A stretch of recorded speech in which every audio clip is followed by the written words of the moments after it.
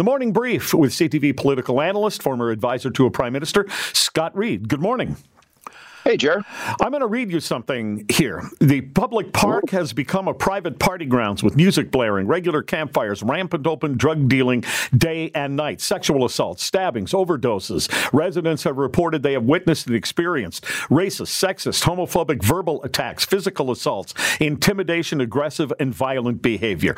Is this the south side of Chicago, somewhere in the hood in New York City? No, it's Allen Gardens in Toronto. In the hood in New York City. You sound so dangerous, Jerry. Yeah, it's look, I mean, this has been an ongoing issue, and this is the time of year where it's going to be an issue, obviously. And I think it's one of the reasons that people feel like the city isn't working.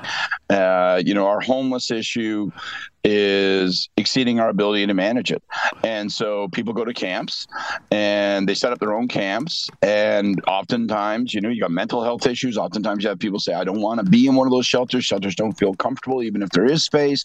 And so then it escalates to the point where it becomes either unsafe or unsafe for the community, and the community rebels. And then you'll get a clear out.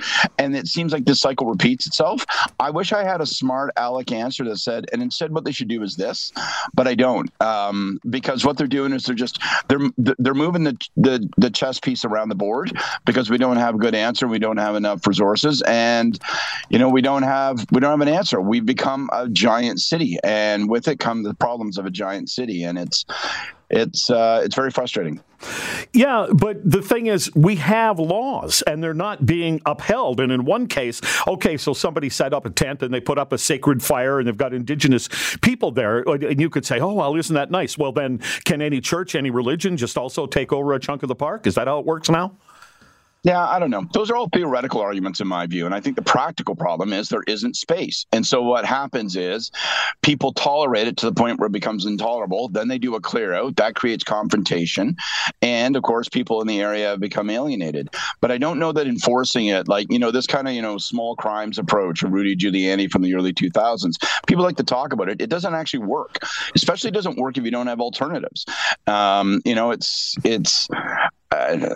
So they try to strike this balance. They try to, tolerate it until it becomes intolerable. For some, it's never tolerable. And for many, it's a sign that the city isn't working. And I don't know what the answers are, but unfortunately, it starts with money. It starts with a lot of money for mental health programs. It starts with a lot of money for shelters.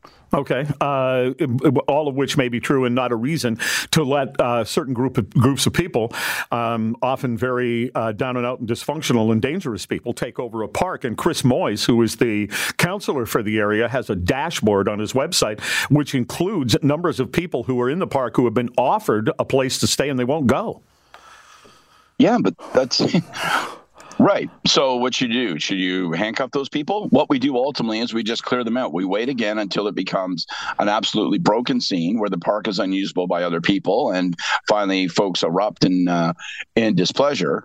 But if you're going to enforce it on day one, then you're also going to have a problem. So there's no immediate answer. And for people to say, well, you know what, just enforce the law across the board and that will also not work.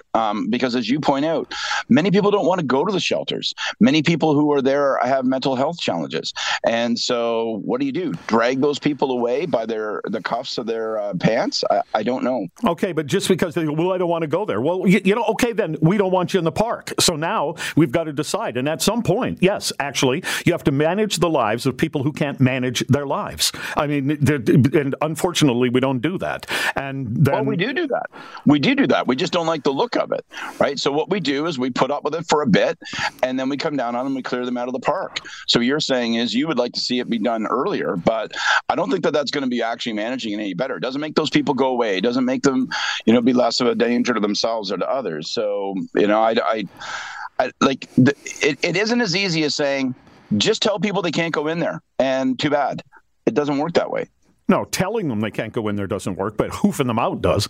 All right, so another park issue here, and this is City Councilor and mayoral hopeful Brad Bradford put out a couple of videos. One, he was driving while doing the video, and the TikTok traffic cop told us a few minutes ago he didn't break any traffic laws because he wasn't holding the camera while he was talking. But his other video, he's changed his mind now, I guess, because he voted previously, as far as I understand, against drinking in the park. And in his new video, he says, "Hey everyone, Brad Bradford here. It's a beautiful day in Toronto, so we decided to take the campaign team meeting outside to Trinity Bellwoods Park. We're having some patties and some tall cans. When I am elected your mayor, I will make sure that you can legally, responsibly enjoy some refreshments in our city parks within the first 100 days. There's lots of summer left this year, so it's time for less talk, more action. Together we can get this done." Hey, cheers, guys. Cheers. Cheers. Okay, so for as a guy who's worked in politics, Scott, is it a mistake to show yourself breaking the bylaw while you're saying you'll change the bylaw? No, I don't think that's the big problem. I think the challenge is twofold. One, incumbent candidates are going to be held to account, and if they're taking a different position they had in the past, then people are going to call them out on that. That's life in the big city. By the way, I'm not always sure I want a candidate who's incapable of changing their view or saying, well, let's be honest, I voted that way because I was part of a bloc that was led by the mayor at the time and I wanted to stick with that bloc. But, in my heart of hearts, if I was in charge, I'd do it differently. So you almost need that attending explanation. I don't really have a lot of time for the traffic thing. As the cop said, it's not breaking the law. But look, I think there's another issue, as a campaign professional where you go, it used to be in the old days, I'd buy an ad and I'd put the ad up and people might complain, but whatever. They liked it. They didn't like it. They responded to it. They didn't. Now, of course, you suddenly have this impression because it's just put out on Twitter and Twitter's a toilet bowl. So suddenly everyone's like, yeah, I hate you, blah, blah, blah. And then people go, golly, is there a backlash? Maybe there's a backlash, or maybe it's just 12 cranks, or maybe it's 12 people who are legitimately opposed to him, or maybe it's other campaigns, or maybe it's all of the above. And so once you put it out on Twitter, once you put it on TikTok, once you put it on Insta, you're going to get hammered, unless you disable comments. And if you disable comments, well, then you're not really being an open and inviting candidate. So it's a tough time to run this kind of stuff, and because you have shoestring budgets and nobody can afford ads. Yeah, you said you don't mind a candidate that's capable of changing their mind. Is that what you said? Yeah, for sure. Yeah. I mean, but you know what happens then, Scott? You know what happens? I mean, it's happening right now with Doug Ford. He lied. Well, my view is you should be judged on your policy, right? So if you're going to change your view, then defend that view. So I'm